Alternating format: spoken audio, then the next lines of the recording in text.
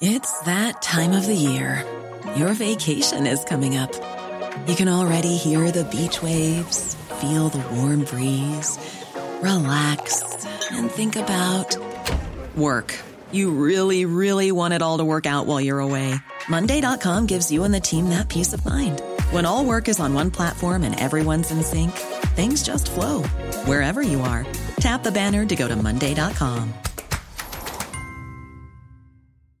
Quality sleep is essential. That's why the Sleep Number Smart Bed is designed for your ever-evolving sleep needs. Need a bed that's firmer or softer on either side? Helps you sleep at a comfortable temperature? Sleep Number Smart Beds let you individualize your comfort, so you sleep better together. J.D. Power ranks Sleep Number number 1 in customer satisfaction with mattresses purchased in-store. And now, save 40% on the Sleep Number Limited Edition Smart Bed for a limited time. For J.D. Power 2023 award information, visit jdpower.com/awards. Only at Sleep Number stores or sleepnumber.com. You described an issue there without using adjectives. Yeah. Could you just do that? Because it sounds a bit like, but on the mic with it. Right, okay, here we go. Nonsense, absolute nonsense.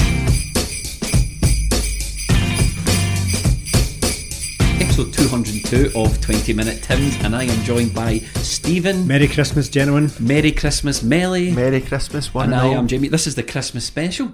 We seem to, what last year we recorded on actual Christmas Eve. It was actual Christmas Eve, yeah. It's not Christmas Eve this time around. It's the day before Christmas. Christmas Eve. Christmas yes, Eve. yeah. Eve. Are we all suitably prepared for the Christmas festivities? Steve. Christmas Steve. You're Christmas Steve.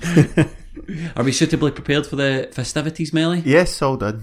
All done? All done. You done all your shopping? I was in town today and got sassed by a man in the night shop as I returned to buy a jacket that I'd saw last week, and he assured me that it's not been in the shop for 5 years, mate. So that easy mistake to make, innit? that really annoyed me. I was either in 2 weeks ago or in 2014. I can't remember, but I definitely saw the jacket in here. Have you done all your Christmas shopping, Stephen? I am as prepared for Christmas as I am for this very podcast. Take from that what you will. Here we go. Before we get into this very podcast, I suppose we should do a little bit of housekeeping, and that means Patreon. If you don't know what Patreon is by now, Google it. Patreon is a service which lets you support this podcast in exchange for additional content in the form of podcasts. And what we do is we cover Celtic from many various angles, to previews, to reaction, to covering the reserves. We have got Celtic covered. If you like what we do on this Monday podcast and you want to hear more, check out www.patreon.com/20minutetims. And for the price of Greg's coffee a month, Greg's coffee a month, you can get numerous podcasts from us three and others. Well, that's the housekeeping done. Yes. We need to get straight to the football because it's a busy month for Celtic. It's a busy podcast. We have got Hearts to talk about, we've got Aberdeen to talk about, and we've got the Huns to look forward to. It is the most wonderful time of the year, gentlemen. First of many Christmas puns in there, probably. We're going to try and shoehorn in as many as we possibly can. Careful not to overlook St Mirren as well. One game at a time after all. If you get anything better there, Melly, something about saints on Christmas or something? Well, it's all about St Nicholas, but we'd be very careful not to overlook St Mirren. Oh, that's right. We've got you know what? Far too many games of football. Far too many games. Altogether far too many games. I suppose we should talk about Hearts first. Yeah. Hearts' downfall is beautiful. Absolutely beautiful to me. Are you going on an Anne Budge rant? I really like you. No. She's a real canny operator. Knows exactly what she's doing, Anne Budge. They're in a bit of a state at this time of year, and have been all season. Hearts, no new manager bounce to speak of as yet. Melly and I got together to cover it for Patreon for the Match Companion, and they weren't an awful lot better at all. We weren't really sure what version of them were going to turn up, whether they were just a decent squad in need of better guidance now that they've almost but not quite get rid of Craig Levein.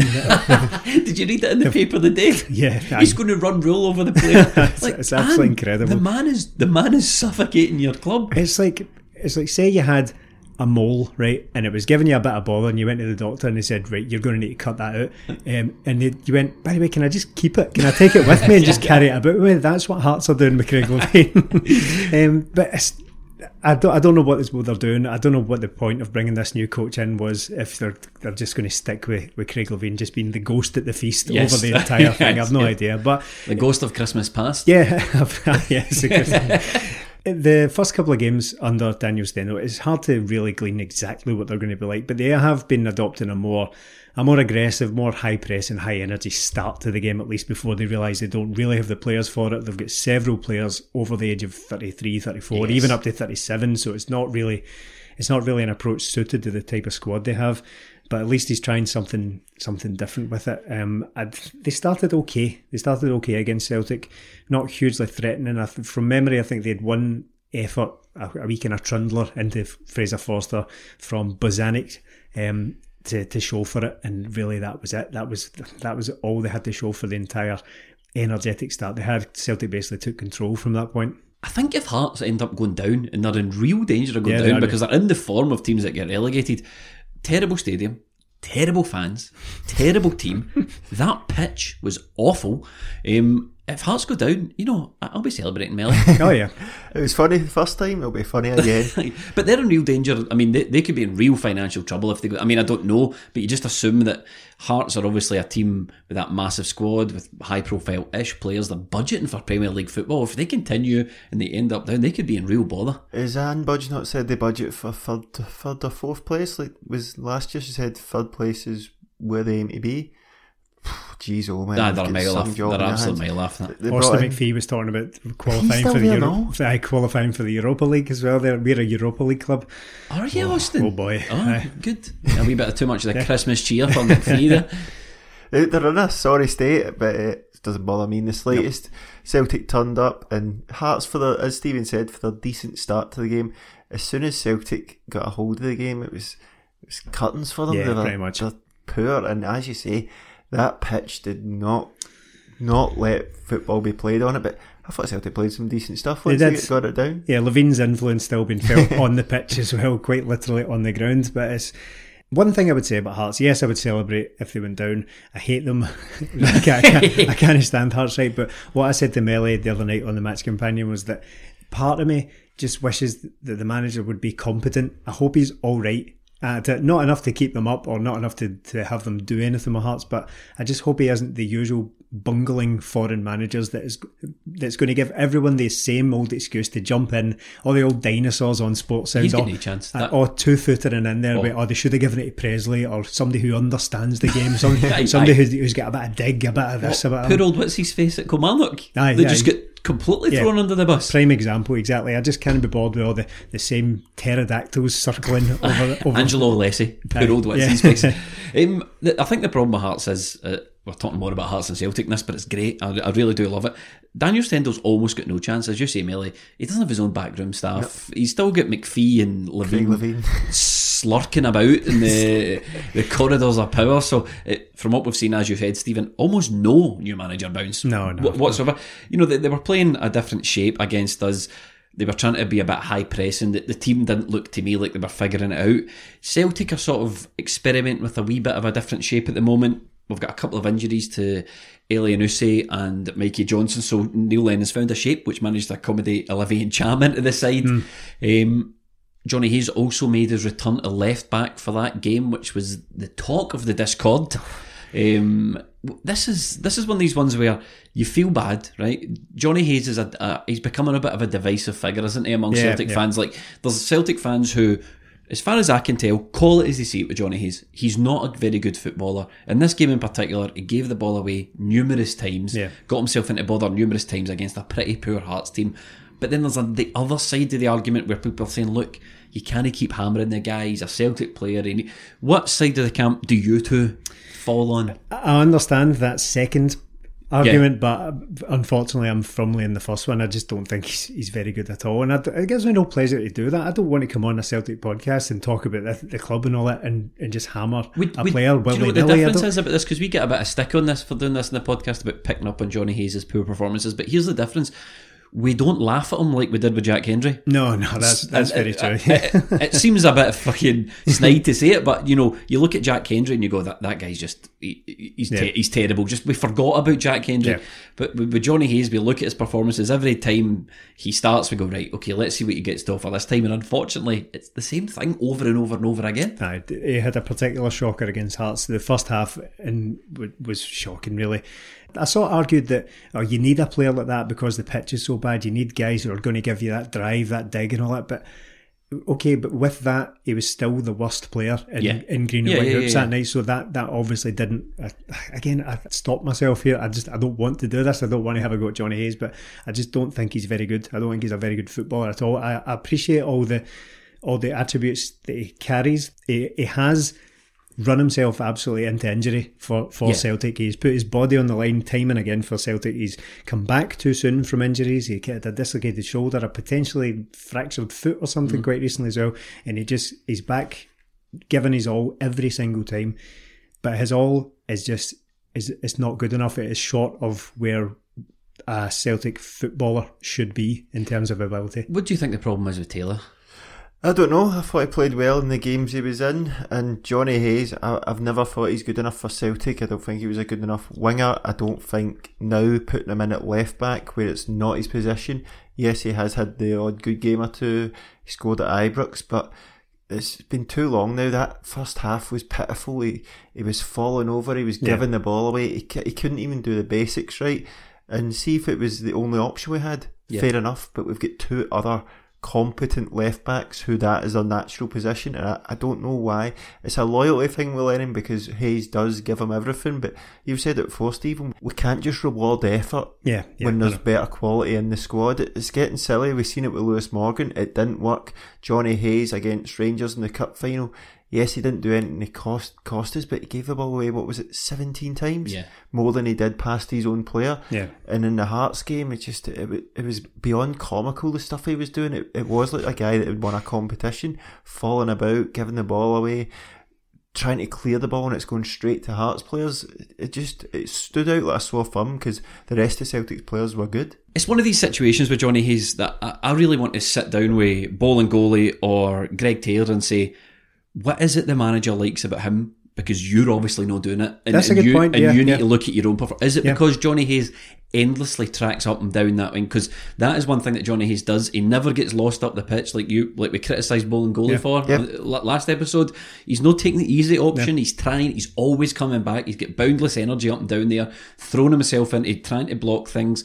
You know, the main problem with Johnny Hayes is his spatial awareness isn't the best, but that's because he's not really a left back, and his passing from defence is really poor. But you want to be saying to Greg Taylor, how come he's obviously doing something that you're not prepared to do? It's an interesting way of looking at it. I hadn't actually considered that. It's probably it's clear that Johnny Hayes is offering something that Greg Taylor isn't, in Neil Lennon's eyes at least. I don't know what it is. I couldn't really imagine, to be perfectly honest, watching the two of them play, but that's clearly the case.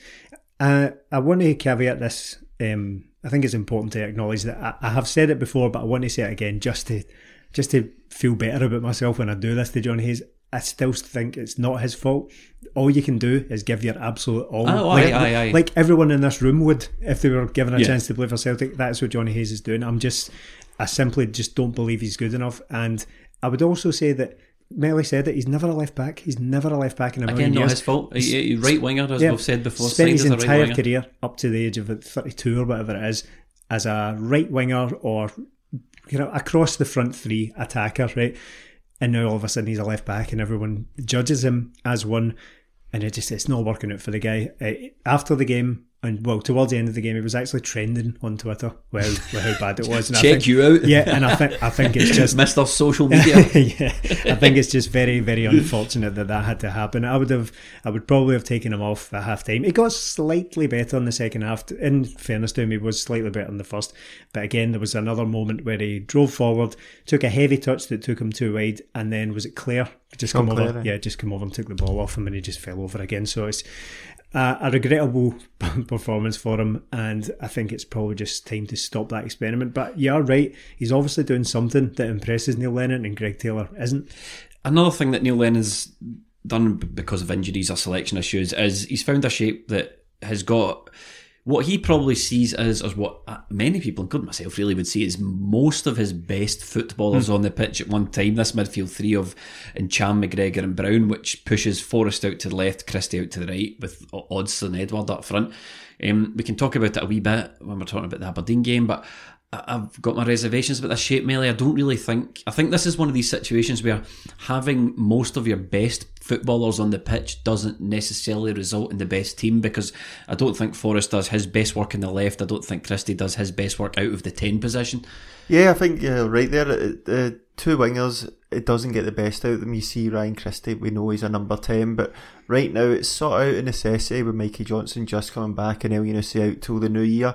But you've seen it in the Aberdeen game more, because Hearts were woeful. We had enough to beat them, and to be honest, we could have beat them by more, but it was more in the Aberdeen game. You've seen it with just a wee tweak and getting our players into their best position. That's when the game really opened up for Celtic. Now against Hearts, we were fine. We created a lot of chances. Most of the players played quite well, well enough to get the job done, but in the Aberdeen game it really showed up that it wasn't working. But there wasn't much else we can do with Johnson just returning from injury. We've often given Neil Lennon credit on this podcast for being able to fashion a team out of what's available. I think the phrase you've used quite often, Jamie, is bric-a-brac. Yes. Throwing a team together with bric-a-brac. And that's good. If you can do that on occasion, out of necessity, and freshen things up a wee bit and put your best players out there and get a good result, it's great. It's when it starts to be maybe 3 games in a row, 3 games out of 4, because there was the back 3 quite recently. When you start to get 3 games out of 4, 4 games out of 5, it starts to become a prolonged, kind of protracted thing. You start to see the stretch of these players' capabilities. I don't mean in terms of their ability as football, I just mean their capabilities of too frequently playing out of position. And we've seen it with Forrest recently. He's been very, very quiet, and I don't blame him for it. I think he's just playing out of position. However, having said that, he's still involved. He's still heavily involved in creating the goals. We're just not seeing the James Forrest, the full-on 100% James Forrest we know we can. Saying that though, how did we get that first goal? Forrest, Christie and Edouard all absolutely involved. Brilliant. Absolutely brilliant. I didn't notice that Edouard touch until the replay. It was one of those ones where he sort of soaked 4 Hearts players around him. I swear, right round him. He's like, none of them had a clue. Whoop, no bother. The pictures of it have been superb, because it shows, it's like, remember that famous picture of Davy Weir completely facing the wrong way, the Scott Brown thing. It's like those. I said on the Match Companion, they call it a back heel, is doing it a disservice, because it wasn't a back heel. It was like 2 touches. Yeah, like a weird sort of pirouette, but not quite. I kind of rolled it out of these 4 players. 4 players surrounded them. None of them know where the ball is at all until it's already gone. When you watch it back, you see that the margin for error is absolutely tiny as well, because he squeezes it between 2 players who are already sticking their foot out. There must be there's the ball-sized hole in between these players, and he has somehow rolled it in between them. It's absolutely sensational. Can I just say something on Odsonne Edouard? Now's the time to say it. Crack on. Step aside, Moussa Dembele.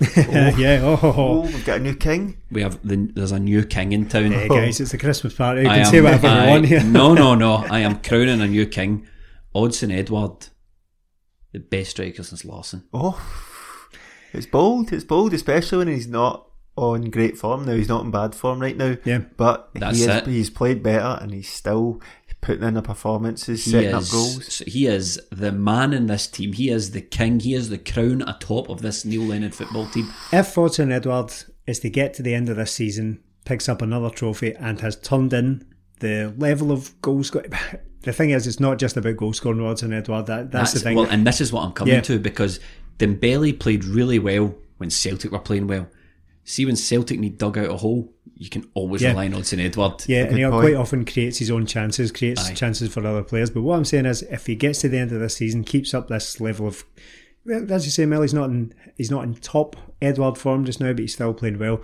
If he's scored 25, 28, whatever goals this season, see that thing you've just lain down in the middle of the room here, that hot take, I will pick it up and accept it. That's what I will do. Move aside, Moussa. There's a new king in town, Melly. It's a good point, but when we come into the Aberdeen game, I've got a couple of wee things I'm not happy. Were you going to criticise him? Oh. Well, I'm going to tell Stephen to edit it out because I'm not interested in hearing it. Not a criticism, it's just something that could make him even better. Ryan Christie scores something like 90% of his goals in the first half an hour of matches, and he'd done it again against Hearts. As you said, Forrest kind of ran onto that Edouard flick, but Ryan Christie took it, tackled each other. Yeah, he's like, I'll have it. That was a finish also straight out of the top draw.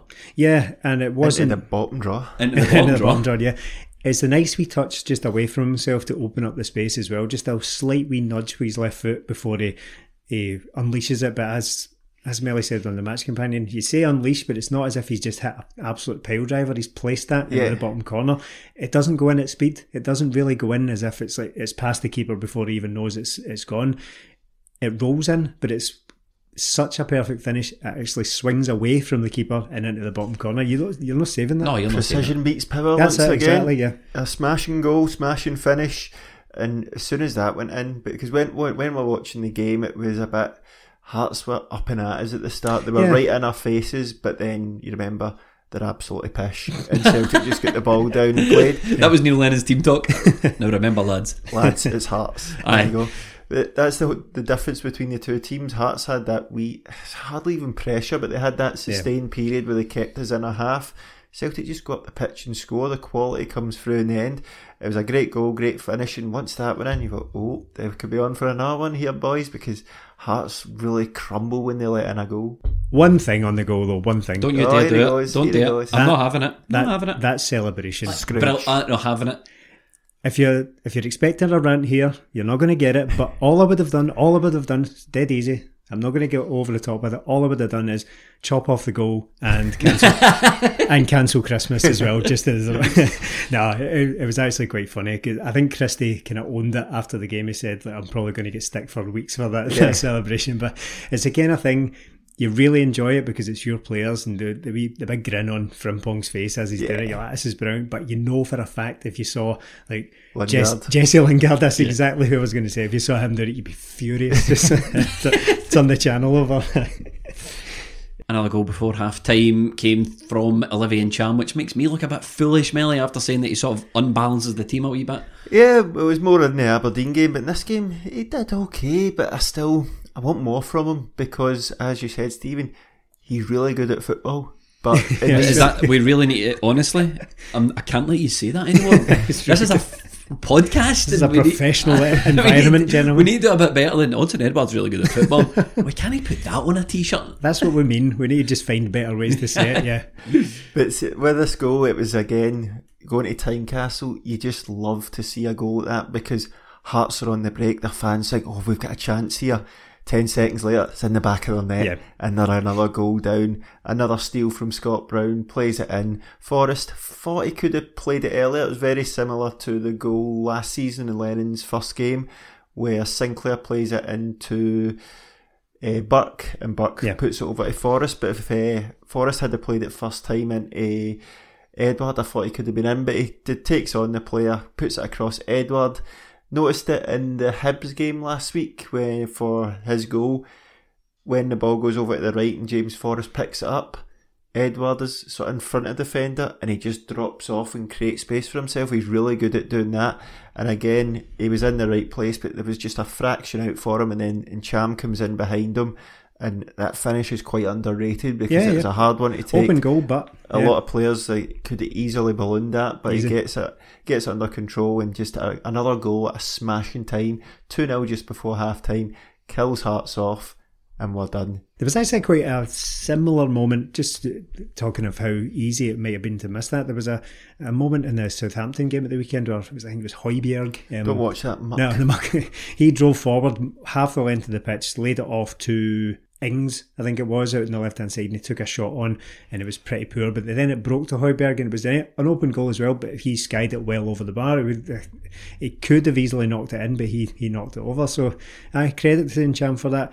I would love to just credit Brown in the build up to the goal, because you said he stole the ball on halfway line, doesn't quite cover it. Yeah, well. Watch it back. When Brown releases the ball, he immediately makes a beeline straight for the player that he took it off and just wrestles him to the ground so he can't possibly get back involved in the recovery. It's hilarious. He just stops.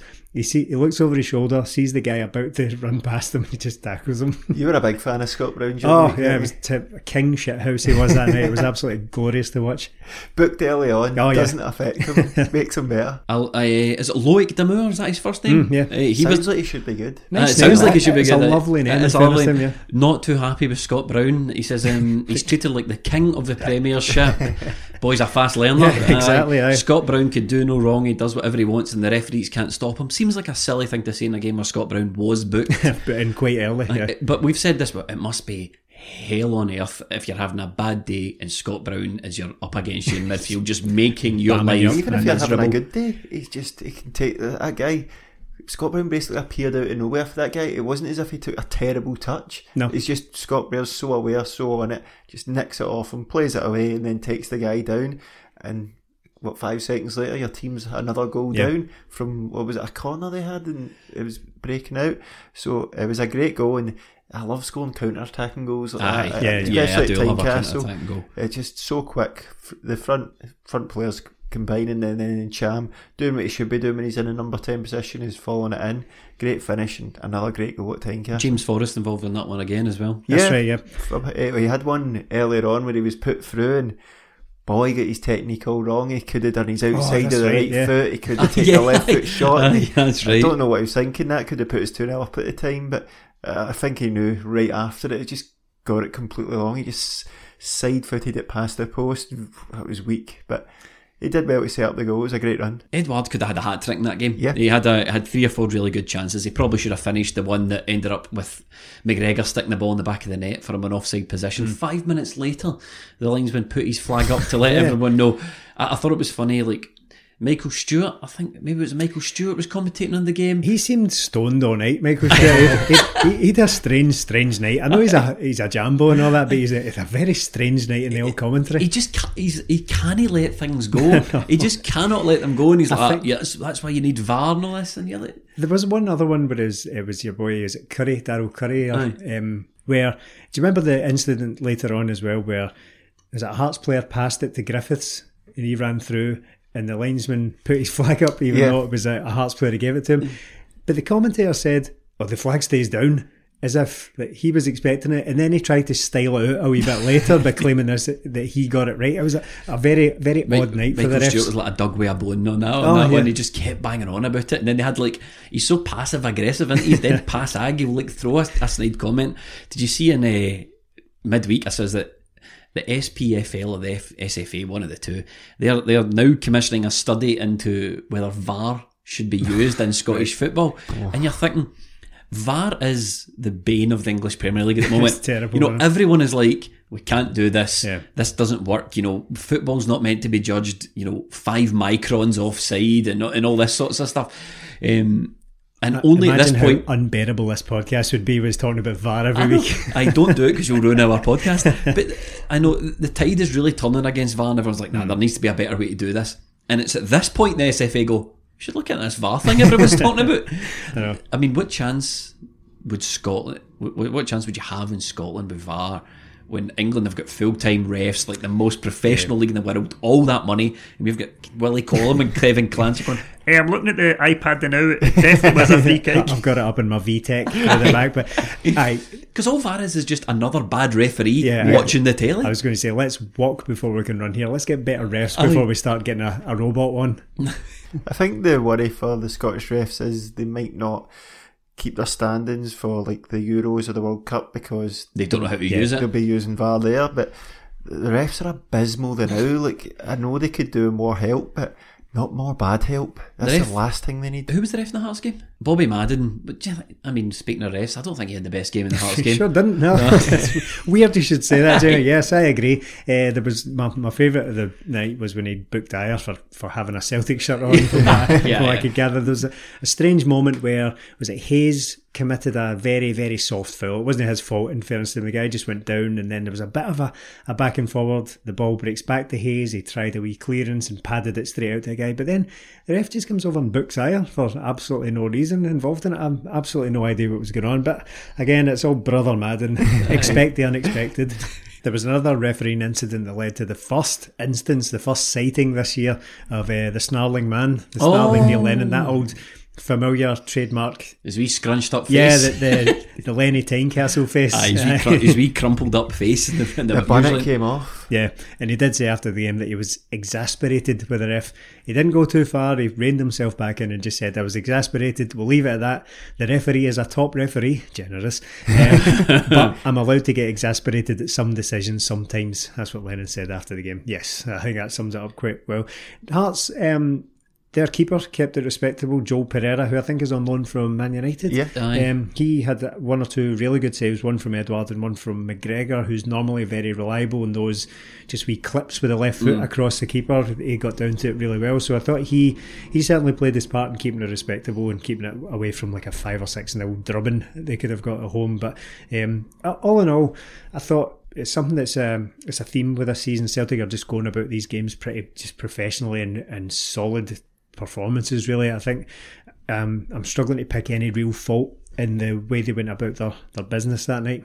Yeah, again, it's a good result because it's Hearts and it is away at Tynecastle. You think it could potentially be a difficult game with the way everything goes and how they've been in the past, but to go there 2-0 first half, just another professional job, same as Hibs' job.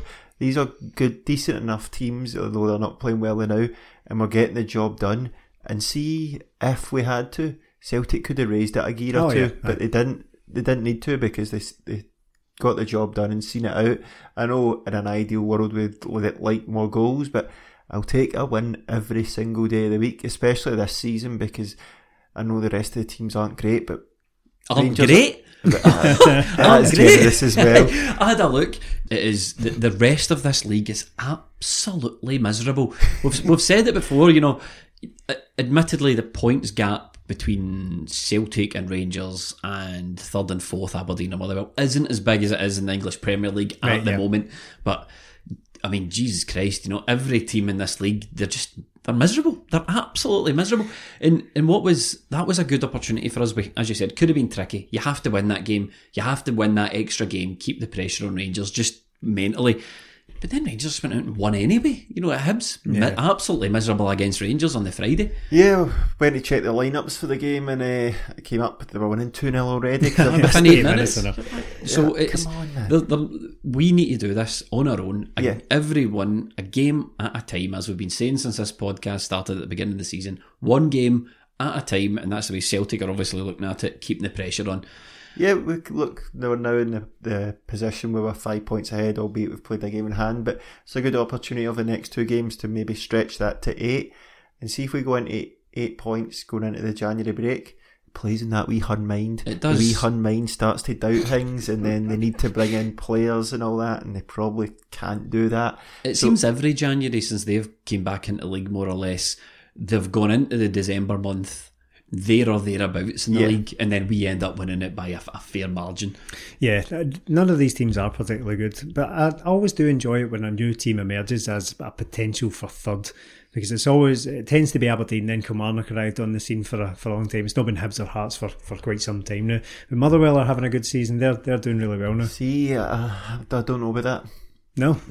Well, they're doing all right. They're doing well for Motherwell. They're still doing all right. I mean, they're definitely third. Yeah, they're doing all right for Motherwell, but I judge it a bit more harshly. Like they haven't Ruthless Melly's back. There is. Melly, it's Christmas. It's Christmas. Let me finish. They haven't taken a single point off Celtic or Rangers, and they've played them 3 times. They've been beaten pretty convincingly in every game. Motherwell? Yeah. Right. If you're going to be third, you need to start taking some scalps. And really, I want them to take points off Rangers. So what you're doing is hoping that Motherwell listen to this podcast and get G'd up by your words. Yes, we leave Hearts rooted to the bottom of the table. There's a 3-point gap now between them and Hamilton. Hamilton beat them at the weekend, didn't they? That's pathetic. I'm just choking for Hearts to go down. I'd rather Hamilton go down, to be honest. It's not funny though, is it? No, it's not. Especially when there's no admin this time. It's just because they're utter pish. That would do a proper legitimate relegation for us.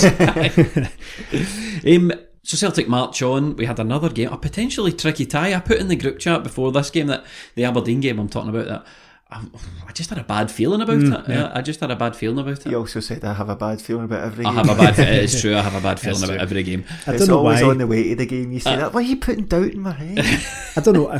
Aberdeen, again, as Melly's alluded to there, it's one of those things where you see the name and you just assume that it's of a higher standard than the rest of the league. It's Aberdeen, their Hearts, they've got these bigger reputations than the likes of Livingston, who have beaten Celtic. You never would have expected that, but you expect something out of Aberdeen. But Aberdeen, prior to this game, they hadn't scored against Celtic since last Boxing Day. We watched that together. It was the day Scott Sinclair scored the hat-trick, of course. They hadn't scored since then, and it's been 10-0 between the two teams over 4 games, actually, because there was a nothing each draw in there as well. So a 3-0, 3-0 and 4-0 and a nothing each draw since then. So they're not a huge threat to Celtic these days.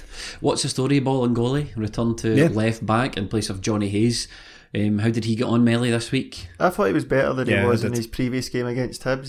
He was decent enough. Can't really fault him. A few touches. Well, his first touch is absolutely howling, and he loses the ball a lot of time because he's going to tackle after that. But he was good. He stayed wide most of the time, and he put in a few decent balls. So better than Hayes was during the week. But there's a lovely wee bit of skill from him at one point. Oh, so was a wee kind of, he dragged it with his left foot and then played it with his right. If Edouard had done that, we'd all be screaming about it. So I have to give him his due there. That was a lovely wee bit of skill. Didn't really lead to anything. He did it under no pressure whatsoever, but still a nice wee thing to watch. We pretty much murdered Aberdeen.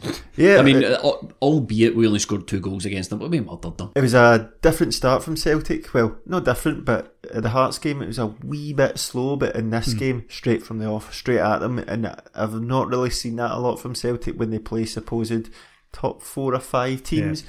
There's sometimes a wee bit slow, like we've been against Rangers, Hearts, the sort of Hibs game, but straight from the off here today, bang, well, Saturday even, right at them, going for the jugular, and that's what I want to see, because Aberdeen couldn't handle it.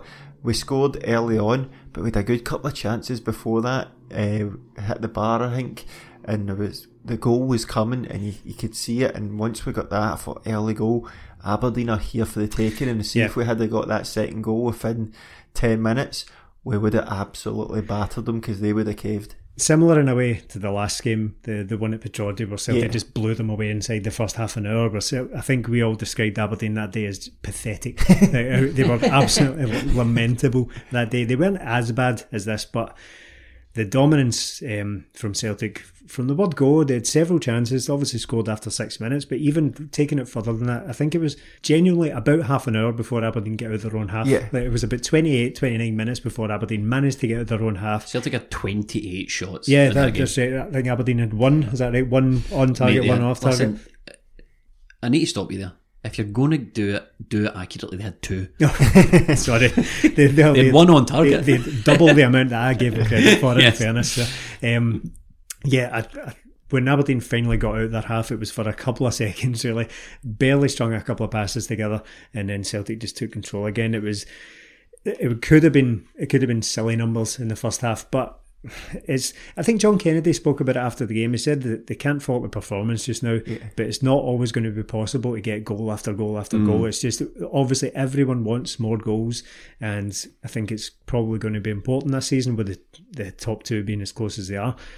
But it can't work out like that all the time. You will get games like that where you will dominate, and it just won't fall for you. I think this is just one of those. We spoke about Encham sort of putting the team off balance, that sort of shape that we're dealing with, Melly. Do you feel it was like more apparent in the Aberdeen game than the Hearts game? Going into the second half, it was when Aberdeen scored, but before... Well, let's talk about that. Let's talk about that man Cosgrove. How do you think he got on? An eventful afternoon for him, yes. Well, the guy... he scored goals. Yeah, first off, the guy's definitely a threat. He scored in the previous... well, I nearly said the previous game, but the previous time that Aberdeen managed to score against Celtic, which was last Boxing Day, he scored that day as well. 20 goals before Christmas for a team like Aberdeen is some going. I think he's said in commentary it's the first player since Duncan Shearer. Probably how many? 90s. It would have been the 90s. Yeah, so he's definitely a threat. He's definitely doing something right. I don't want to just fall into the usual. Would you take him? He's only 22. Well, we are in the market for a striker. Do you know what? He's a blunt instrument, but sometimes certain jobs need a blunt instrument. It's all very well having a sledgehammer and like a paring knife. They don't do the same jobs. Also, Edward is a scalpel. Aye, yes. Whereas Sam Cosgrove is a... Mallet. He's a mallet, yes. Well, that's exactly what it is. Would I sign him? I don't know. I think he would get goals. I think he would definitely get goals for Celtic. I think you're right. He's one of those ones where he gets goals. There's no denying that he's goal scoring prowess, but I don't think his overall game is good enough for us. Melly, you're shaking your head. No. We're better than that. Yeah. We are better than that. Better than that. And for the money you'd need to pay, they were wanting 7 to 10 million for that big goon McKenna. Aye, but look, he's still there. He's still we want 7 million for this guy. 4 years later, Look he's at the other nobody's side of the buying. pitch. Julian, that's a £7 million centre half. Yes. So if you're spending 5 million, you can get better than Sam Cosgrove. Definitely. Well, he got a goal, but it was a poor goal for Celtic to lose. Yeah. What I will say, going back to our striker Edward, Celtic should have been high and dry. As opposed to our future striker, Sam No. Cosgrove, yes. Wash your mouth out. Edward had a shot where it just hit an Aberdeen player's back and went wide. He did another one that he just put wide, but there was a lot of balls fizzed across the 6-yard box that you need to be in there for them. He drops deep a bit too much for me sometimes. We've got Christie in there, we've got Ncham in those positions. He's got to be a bit more clinical, because see, if he did, he'd have another 5 goals by this time this season. More of the poacher about him, a wee bit more of the ruthless streak. I just don't want the people about me saying, see, that's why we should have Griffiths on, or that's why we should have 2 strikers. Like, no, it's not. It's just be there, Edward, and you'll be fine. But the goal was a pitiful goal to lose from Celtic's point of view, because we give away a silly free kick. We don't really deal with it. It comes back. It's a soft free kick, in fairness. I think it was at Frimpong just get tangled up with someone at the wing. You can come on to the ref later as well. If you want. But the cross in, my first instinct when the ball went in was, why is Fraser Forster not coming to claim that? Yeah. That ball is in his 6-yard box the whole way it goes over, and Ayers just beaten by Cosgrove in there, and it's a header at the back post. It should have been dealt with before that for me. I thought Foster could have done better there. We're talking about Aberdeen's goal here. We've not even spoke about the Celtic goal. Yeah, you're right. Actually, we've jumped straight ahead to talking about Sam Cosgrove. My fault. Yeah. I know what you mean about Foster. He was never one for coming off his line when it came to crosses. It's one.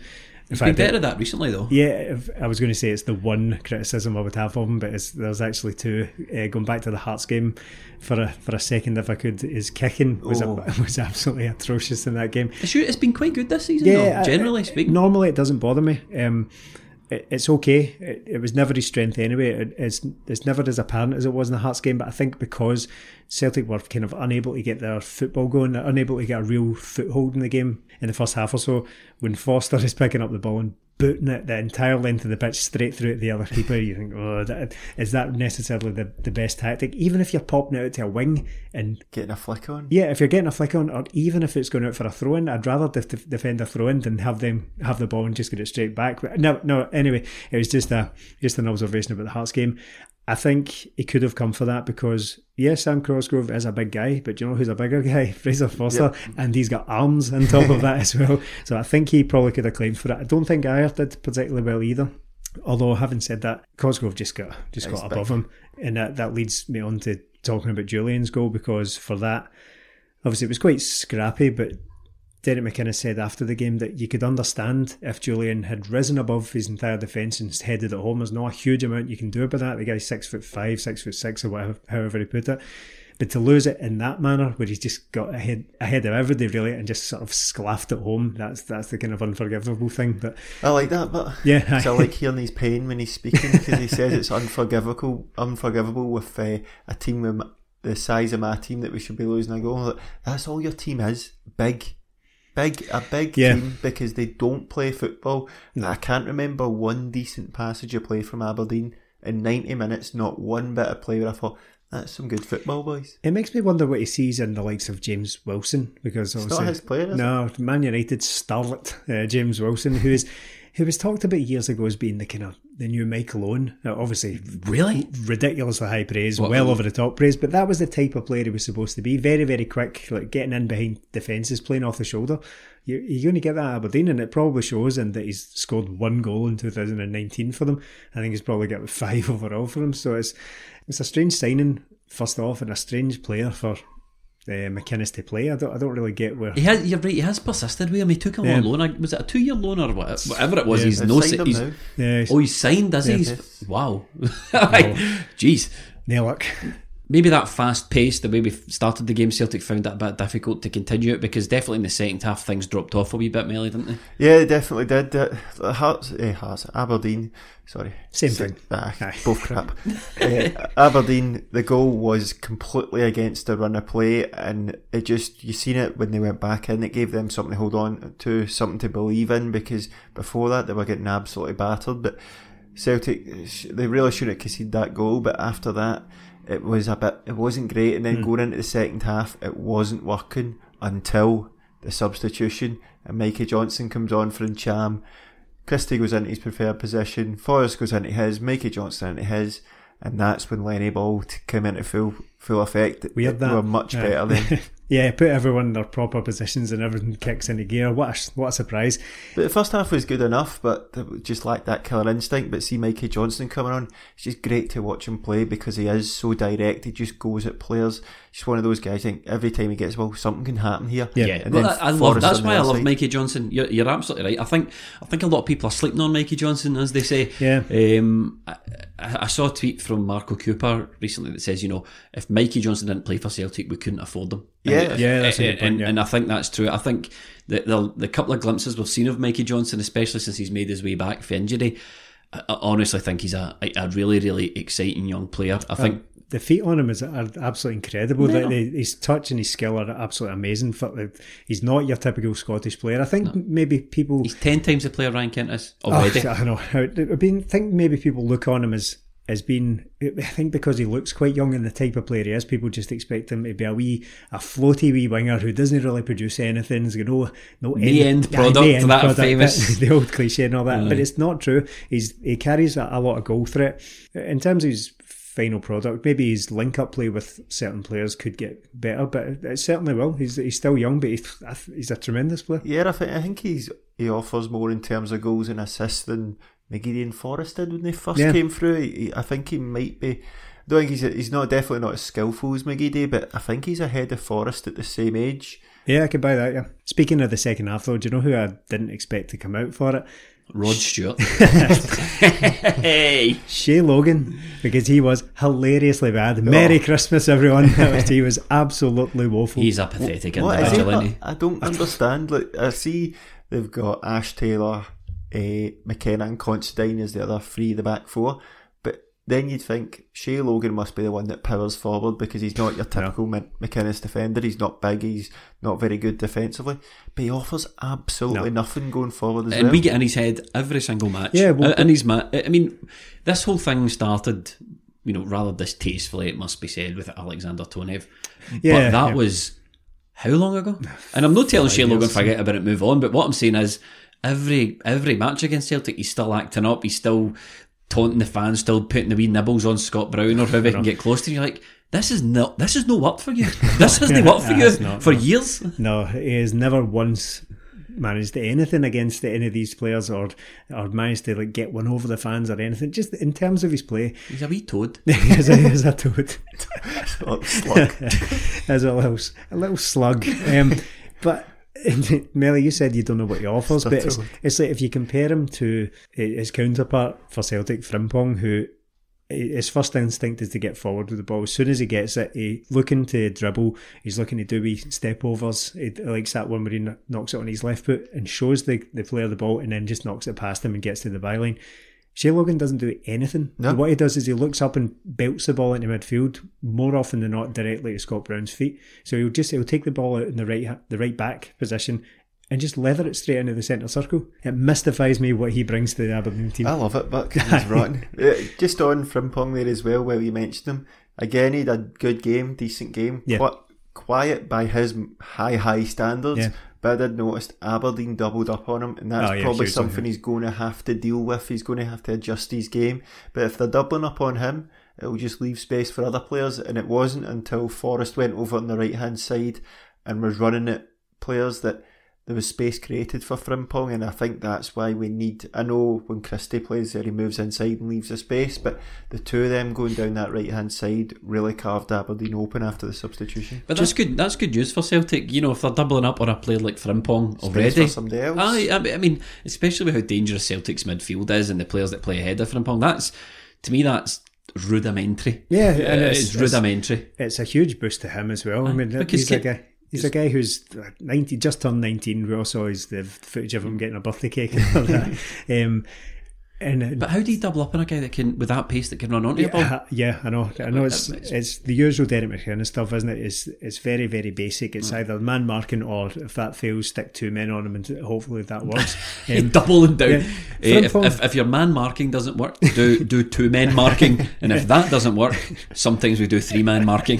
The Frimpong, he had a quiet game against Hearts, and not the most impressive game against Aberdeen, although I still think he was good. But in a weird way, and I'm trying to articulate this thought I'm having live, see what comes out of my mouth, but in a way that him having quiet games is actually still encouraging to me, because see, if he has a quiet game, your immediate thought is not to think, well, he's not ready, get him back out of the team. He's clearly not ready for this. It's just that he's human. Yes, he's a perfectly normal player. He is part of the squad, and everyone has the odd off game, and he's just... But even his off games aren't bad games. No. Was it. It wasn't even an off game. It's just because at Celtic Park, every time he's played, he's been absolutely phenomenal. Yeah. Did you see the old Scrappy do? That was Julian actually grabbed him by the collar. Brilliant clip. What was that? Was it after the red card? Yeah. It was, yeah. I suppose we should talk about the red card. That's been the hot topic of debate this week in Scottish football, especially on Twitter. As far as I'm concerned, it doesn't matter whether they got the ball or not. It was a red card. The rules, as far as I understand them, state if you're out of control, whether or not you get the ball doesn't matter. Get a new rule book. Okay. At what cost? At what cost? No, but the rules state, as far as I'm concerned, as far as I understand them, that if you're out of control or reckless in your challenge, whether or not you get the ball doesn't make any difference. You know, Cosgrove got the ball, Ayer was winking at him and all this sort of thing, right? Fair enough. But it doesn't really matter. To me, that's a bit like the bank robbery defence, isn't it? You know, you went into the bank with a gun. Just because you didn't steal the money doesn't mean it's not a bank robbery. Just because he didn't injure Ayer doesn't mean it wasn't a bad tackle. I know what you're saying, but it's just, for me personally, I was like... So you like to see that, do you? I don't like... Well, if it was the other way about and it was a Celtic player to one of the Aberdeen's players, I think it's tremendous. Like, I thought the Porteous tackle was an absolute peach. I know it was on a hun, but I just don't...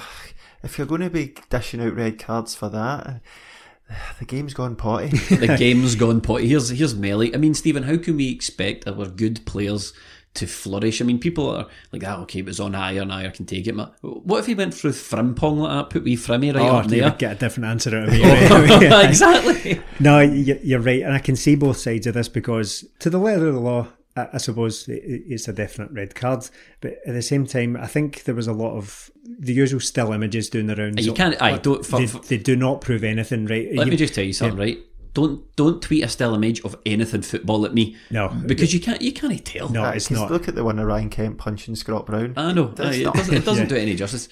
You could do it with anything. You could go and Google like the greatest tackles in the world ever. In fact, there was one I found the other night where it was Nesta on Messi from 2011. See if you screenshot that at the right time, it looks like he's just cleaned them out knee high. Were you screenshotting old tackles? Yeah, what are you doing? Don't Google. What are you doing on your Friday night? Don't Google top tackle if you know what's good for you. But just to go back to the point, I think good idea. Yeah, there were screenshots doing the rounds that didn't do any favours, like, because people saying, look, this is clear evidence he's left the ground. But what actually happened was he played the ball and then sort of left the ground. He side-footed the ball, but the screenshots made it look as if he'd come in shin height, studs first. That's not actually what happened. He was already past the ball, past Ayer really, by the time his studs came up, right?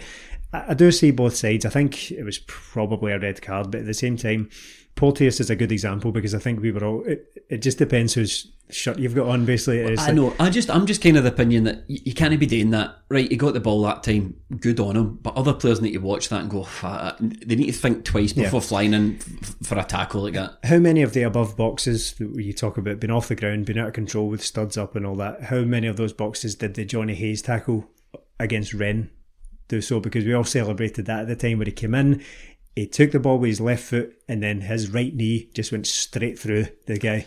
And we all SFA on Monday. Favourite tackle ever? we raved about it at the time. But this is just for discussion's sake. I'm not defending Sam Cosgrove or Aberdeen or Derek McInnes. It's just for the sake of talking things out. But I think I would be disappointed if a Celtic player gets sent off for it.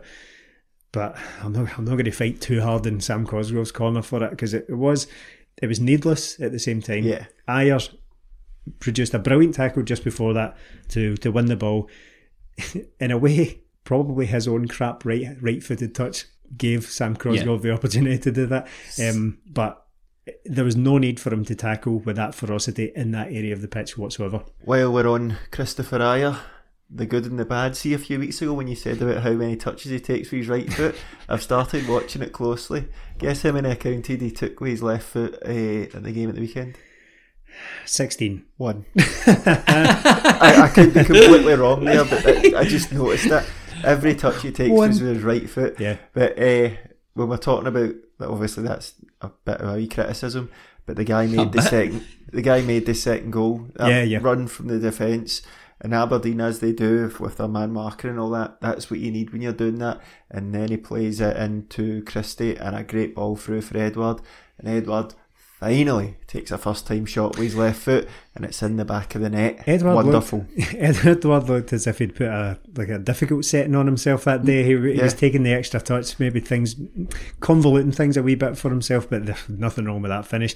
It was just a lovely wee pass into the bottom corner with the left foot. Again, you don't save those, precision and all that stuff. You interested at all in the penalty claim for Edward when he was brought down? Never a penalty, was it? He was fortunate though, James Wilson, in fairness. He totally miscontrolled it. Edward was on him like an absolute shot, and then Wilson got the tiniest of toes to the ball, banging him. So it was a good decision from the ref, in fairness. Was it, Matt? Because I thought the ref was absolutely howling. And because he was so howling, I was like, how did he see that touch? Now, surely he didn't see that touch, but there was... I've never heard Ewan... What was his name? Ewan Anderson? Never heard of him before, but... he didn't really ingratiate himself to the Celtic fans. They were not happy bunnies at half-time, and rightly so. There were some wild decisions from him in there. But I think that's why Cosgrove did get the red card. I know you said by the letter of the law is a red card, but I think because he'd made so many decisions wrong, got the crowd so incensed that when that happened, he felt he'd no other choice but to send him off. Because good. So you're saying if you just apply a wee bit of pressure to these refereeing dweebs, we can get things to go our way. Yes, exactly what they are. We've got another one coming up as well next weekend. That's what I like to see. See that Ojo that plays for Aberdeen? Yeah. He's not related to the Rangers Ojo, is he? Ojo, no, he isn't. But I do. Shea's. I don't know if that's his real name, is it? Shea. I don't know how you pronounce it either. But I do enjoy that the Aberdeen Ojo's first name's Funzo. So it's like a clown. Funzo the clown. Funzo the Aberdeen clown. When in real life, the Aberdeen clown is Shea Logan. So the Celts march on. Yes. Rangers weren't playing at that time, but the Celtic football match winning machine continues to trundle along the track, and that victory pushed us 5 points clear at the top of the league, albeit with a game in hand. Next up is St Mirren. Now, last time we had an insignificant game, somewhat. All I did was skip right over it in the podcast. We never gave it a single thought, and it turned out to be a trickier game than we all expected. That was, of course, the Hamilton game. Yeah, that's right. So I'm not going to do the same thing to St Mirren. What I will say is St Mirren have won 1 in their last 5. We really need to be winning that sort of game. It is on Boxing Day. Their wee bellies will be full of turkey and all that sort of thing. Far too many celebrations as well. A couple of pigs and blankets. But see that one. Don't make a meal of it. Just get on with the game, so to speak. So to speak. We're at the point now where there was 5 games to go. There's 2 games to go now. 2 games in 4 days? Until what? And then you until get your Dubai, wee break. mate. Until Dubai. You get your wee break, boys. So until Scott Sinclair posts more bloody thirst traps on Instagram. None of your fatigue chat, none of that, Lenny. There's not been any of that. Really. He mentioned it at the weekend. Oh, did he? Yes. Was it the end of the Hearts game? One of them mentioned a wee bit of fatigue. I was like, there's a week left. None of this. Just let them get through these next 2 games. Two wins, and we are going into this break looking really good. Right, so that's us done St Mirren. Yeah. Is that enough? Do you think that's enough for them? I think that's enough. That's enough to get us out the bad luck. Touch wood, right? Touch wood. Let's do Rangers. What did I say after the cup final, Stephen? lots of things. Lots and lots of things, yeah. What I mostly said was Celtic, never do that again. Yeah, right? yeah, And that is what I want going into this game against Rangers. This is an ironclad, stone cold opportunity, Melly, to put proper daylight between us and them. And we're going to Dubai and they're going to Butlins, and we can make them really, really, really sweat this. Are they Huns are following us to Dubai Are they? this year? Yeah, All splashing the cash. Yeah, it's a great opportunity. That's not us going to Dubai, by the way. We're No. referring to Celtic. It's a really good opportunity because, look, this time last year they beat us and we had to go into that international break spewing. They had just signed Davis, Defoe. We were all questioning what were the board going to do because of all the indifference. Tables could turn this year. If we beat St Mirren and then we beat them 8 points, that is a big gap. Now I know they've got a game in hand, but psychologically, that's massive. Even if they win their game in hand, even if if they win their game in hand, 5 points, Stephen, is the way things are going. 5 points is a lot. It's huge, given how the season has gone to date. It's been very, very, very tight, and to the point where it's for a long time it was the odd goal was in it between the two teams. So, But I mean, I'm defeatist. If we were 5 points behind them, I'd be sitting here going, "Game over, man, game over." They're going to win the league, 9 rows in the bin, you know. no, you're right. It's 5 points is huge going into it, and it's a huge psychological blow to give them at this time of year. What I would say about this is that you made a point on the last time we talked about the Huns. How I usually watch these games, or how I usually digest and consume these games, is that I'm nervous right in the build up to it, nervous all the way through the game. Generally win, the odd blip here and there, but Celtic usually win. I'm just like, right, brilliant. That's done, you move on. But very rarely do I look back after we've recorded the podcast. But you said that's several times now that Rangers have, ostensibly outplayed Celtic. But Let's just call it what it is. They have this Steven Gerrard Rangers team have outplayed Celtic over the piece, quite a lot. Yeah, over several games now, but still never come away with anything. We talked last time, without going into it again, we talked last time about the mental block, the psychological barrier that they all seem to have, especially Alfredo Morelos. But what I would say is there's only so long you can keep getting away with that before Celtic are going to need to turn up and put. 100%. I want to see Celtic outplay them this time, and this is the perfect, as you say, an ironclad opportunity to do that. It's at home. There's a real opportunity there to go and put them in their place. Yeah, go and put them in their place. Go and outplay them, and go and. It doesn't even need to be back to the Rodgers days of 5-0. It doesn't need to be that. Even if you just go out there, just sweep them aside, casually beat them 2-0. Those are very satisfying as well. I just love to see that. I just don't want it to be so tense, and then Celtic in it, really, just coming out with yet another champions performance. I just want to go and do them. Stephen touched on something that I was about to say there. Whatever, I think Celtic are skating on thin ice as far as these performances against Rangers go at times. Never thinner than the last one. The thinnest of thin ice. They are thinner than the ice on the top of a Viennetta. Melly, and whatever you think, in my opinion, on the matter is Celtic have went 18 months winning, 5-0, 4-0. We would sit here doing this, what do you think it'll be, the 5? I think we'll get the 7. To squeaking through against them. Now, don't get me wrong, I think Celtic are the better team. I just think we contrive to make life very difficult for ourselves against Rangers. And Neil Lennon needs to find a shape and a solution that comprehensively shows how much of a better team they are. Yes. Yeah, and that's why I wonder if he will go with the same team that started against Aberdeen on Saturday, because Rangers sort of, remember the wee board, dominate the ball, dominate the pitch. Will they do that because they have Aribo coming inside as well? So I wonder if he'll think that's the best way for Celtic to do that. But then again... You mean the start lineup from Aberdeen? Yeah. Yeah. Then again, you wonder, is it best going with, I'd say, Johnston and Forrest, like we did at the first game at Ibrox, and just get the ball out wide to them as quickly as possible and go one-on-one with their two fullbacks, because we know they're pretty rotten at that. I think we do need the extra body in midfield. I think...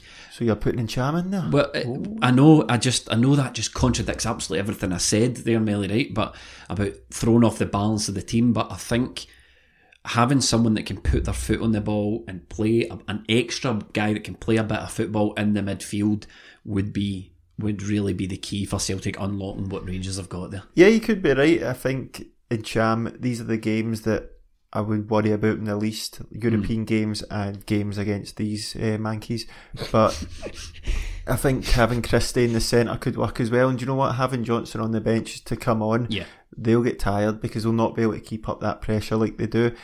Rangers, I know we haven't scalped them for a long time, but they have improved. But I think this season compared to last, we've improved as well. Yeah. So I really think this could be quite a season-defining game here. Oh, without a doubt. If we beat them and see if we scrape through it and get a 1-0 or a 2-0, I'd be happily take it. Performance-wise, I'm not expecting that Celtic to go out there and batter them because it's at the end, it's the last game before this break, and psychologically that's a big thing for both teams. You don't want to go in there 8 points behind, or Celtic don't want to go into that. No. Just the 2 points behind with the game in hand, so I think it'll be tight, but I'd absolutely love a Celtic win, but see a Celtic win to 0, so would they go into this reflecting a lot, thinking, we've played them 3 times this year, we've not scored against them. I would love that. That's another thing, Stephen, I think we're skating on thin ice with, because, Morelos, he lost the head. He lost the head against us at Hampden. It'll be interesting to see if he plays again. I think he will. I think Steven Gerrard will be of the mentality that, that boy's got a point to prove, I'm going to stick him in against Celtic. But I'm a bit different from Ellie. I do think it'll be a season-defining game, but I think we need to win and we need to have a good performance against them. Because see if they dominate them, that would have a huge psychological blow for the rest of their season, because they will think, God, maybe the cup final is the closest we're going to get. I agree. I think if Celtic go out there and really put a stamp on them and really just blow them away, I think it's done. I think the season is over. I think they will. I don't mean like you give the trophy out, but I think as far as them being able to recover from something like that, because as much as they'd have been gutted about losing the cup final, of course, they all did still come away thinking, it just shows you we can go toe to toe. We can. I think they want staunchness. And that's it. Fight. The phrase like "more than a match" was flying around after it and so on. So was I that think Alex Ray? It was Tam McManus. Jesus, yes. So I think. Yeah, obviously it's been greedy to just go out and think, right, we're going to go out and do them 4-0, but I think as long as you, not so much comprehensively, but outplay them this time, because Morelos is another thing, right? I'm not going to dwell on him too much, but one thing I don't want Celtic to do is give him another 8 chances. We simply cannot. If there's one takeaway from the cup final, let's not give Morelos 8 chances to break his duck. I talk about it. I talk about him having the psychological barrier, the mental block and all that. But am I going to hang my hat on that? Am I going to bet the house on psychological barriers? No, I am not. It's unsustainable, this. If you keep giving them chance after chance after chance after chance, one of them is going to go in, and you don't want that, because that breaks that duck for him and all that, and you just don't want to give them these advantages. You want to send him away down to Crystal Palace or wherever he's going, we never having scored against us. Exactly, yeah. Not for sale, mate. Not for apparently not. One big difference, though, from the cup final will obviously be Edouard starting for Celtic. Yes. He never started the cup final, came on. We were definitely much better after he came on, Stephen. Mm-hmm. But you want him to start the game. You want all of our best players fit and ready for this one. Elyounoussi not going to be fit. No, he's out into the new year, which sort of questions why we started him in the cup final, or why we played him in the cup final. But Odsonne Edouard definitely changes the dynamic, because we talked about Morgan at the cup final. He completed 1 pass. See if Lewis Morgan's up front, you can all but forget about him. Connor Goldson will look, go do your thing. I'll take care of him. But with Odsonne Edouard on the pitch, entirely different proposition. Oh, they're terrified of him, and rightly so. Because he does it against them time after time. And it's going to be an altogether. We talked about this the last time as well, how it's just a different team with Odsonne Edouard in or out of the Celtic team. It's just very different. There's no replacing that. There's no one in the Celtic squad who's A, as good as him, or B, who can provide nobody the same. In the country's as good as him. Well, exactly. So having him is a huge boost. Just when you said about Elyounoussi being out until the new year, I do enjoy those headlines that come out round about this time of year, where it's all clickbait. So it's like such and such Celtic ace is out for the rest of the year. It's the 21st of December, mate. Is that, see you next year, partner work? Not funny. Elyounoussi is a blow. I want to see him back in the team, because I'd love to see what he does against Rangers. He's not really had that real opportunity yet to go out and destroy them, because I think he'd do absolute serious damage against the likes of Tavernier and all that. Yeah. And I would have I have concerns over Forrest on the left, if that's the team that Celtic eventually put out in this game. I have concerns over him because as much as we've given him credit for still contributing, as much he's come into it in recent seasons, but he's had a couple of games off against Rangers recently as well. And James Forrest his career is kind of peppered, is littered with games off against Rangers. So he basically hardly ever shows up for Rangers. It's been unfortunate. So I'd like to see him in his proper position. If the selection just simply doesn't allow for it, then I'd rather have him in the team than not. But I would really rather see him on the right hand side where he belongs. I think the key to this game for Celtic, in my opinion, is getting control of that midfield. I think putting in Chama in there, I think would really help. Having Edouard on the pitch is obviously going to help. Left back, you're probably looking at Bolingoli again. Yeah, I think so. Get him in there. Right, I'd leave that to Frimpong. Everything else more or less picks itself once you've got those players in.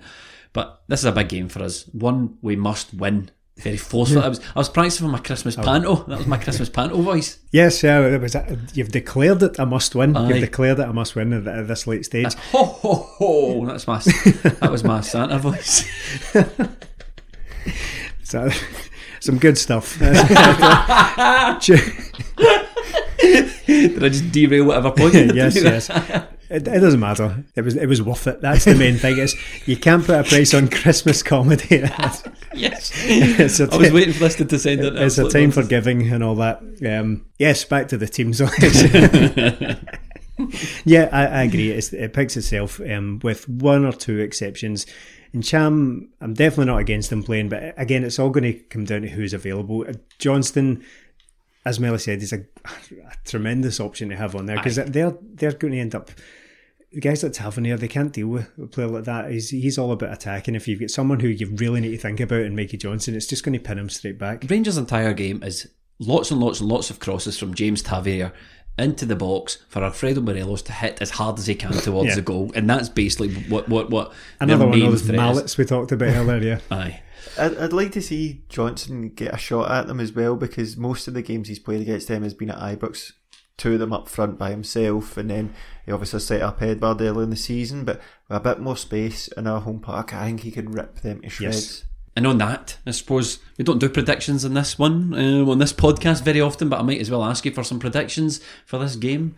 Go for it, Stephen, what are you thinking? 4-1 to Celtic. No chance. 4-1, and that would be another one for Julian in there somewhere. Okay, I might bet on that this time again. Yep. Melly? 1-0.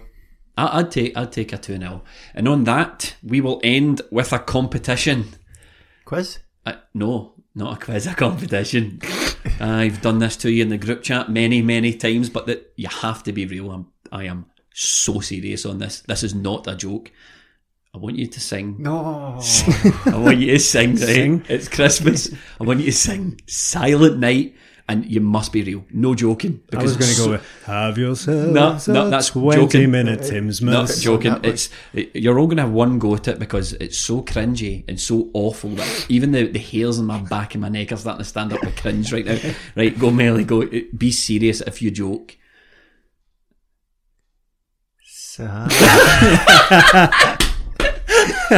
Right, that wasn't even a note. Right, go. Another try. Go. Silent night, holy night. No, you're joking. You can't do it. Right, go. No, joking. Not joking. You're not Bing Crosby. Just do it properly. Right, go. Go. Right, okay. I'm not doing it. Not a chance. And on that, we will just like to say thank you very much for listening to us. Thanks to everyone that's listened to us throughout the year and tweeted us and commented on us. I think we've got one of these before the end of the year, don't we? 2? How many Mondays before the end of the decade? Just one, yeah. Just one. So have a great Christmas, everyone. Yeah, yes. Merry Christmas to one and all, and thanks for listening. Are you hanging up your stocking on your wall? Are you hanging up your stocking on your wall? Are you hanging up your stocking on your wall? Are you hanging up your stocking on your wall? Are you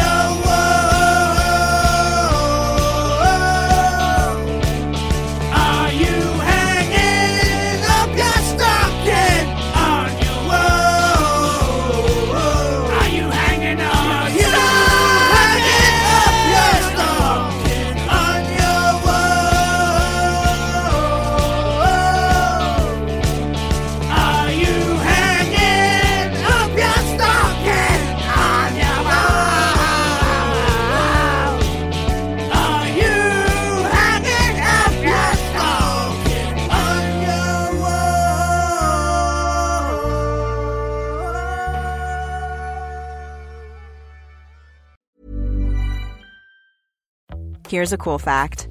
A crocodile can't stick out its tongue. Another cool fact, you can get short-term health insurance for a month or just under a year in some states. United Healthcare short-term insurance plans are designed for people who are between jobs, coming off their parents' plan, or turning a side hustle into a full-time gig. Underwritten by Golden Rule Insurance Company, they offer flexible, budget-friendly coverage with access to a nationwide network of doctors and hospitals. Get more cool facts about United Healthcare short-term plans at uh1.com. Even on a budget, quality is non-negotiable. That's why Quince is the place to score high-end essentials at 50 to 80% less than similar brands. Get your hands on buttery soft cashmere sweaters from just $60, Italian leather jackets, and so much more.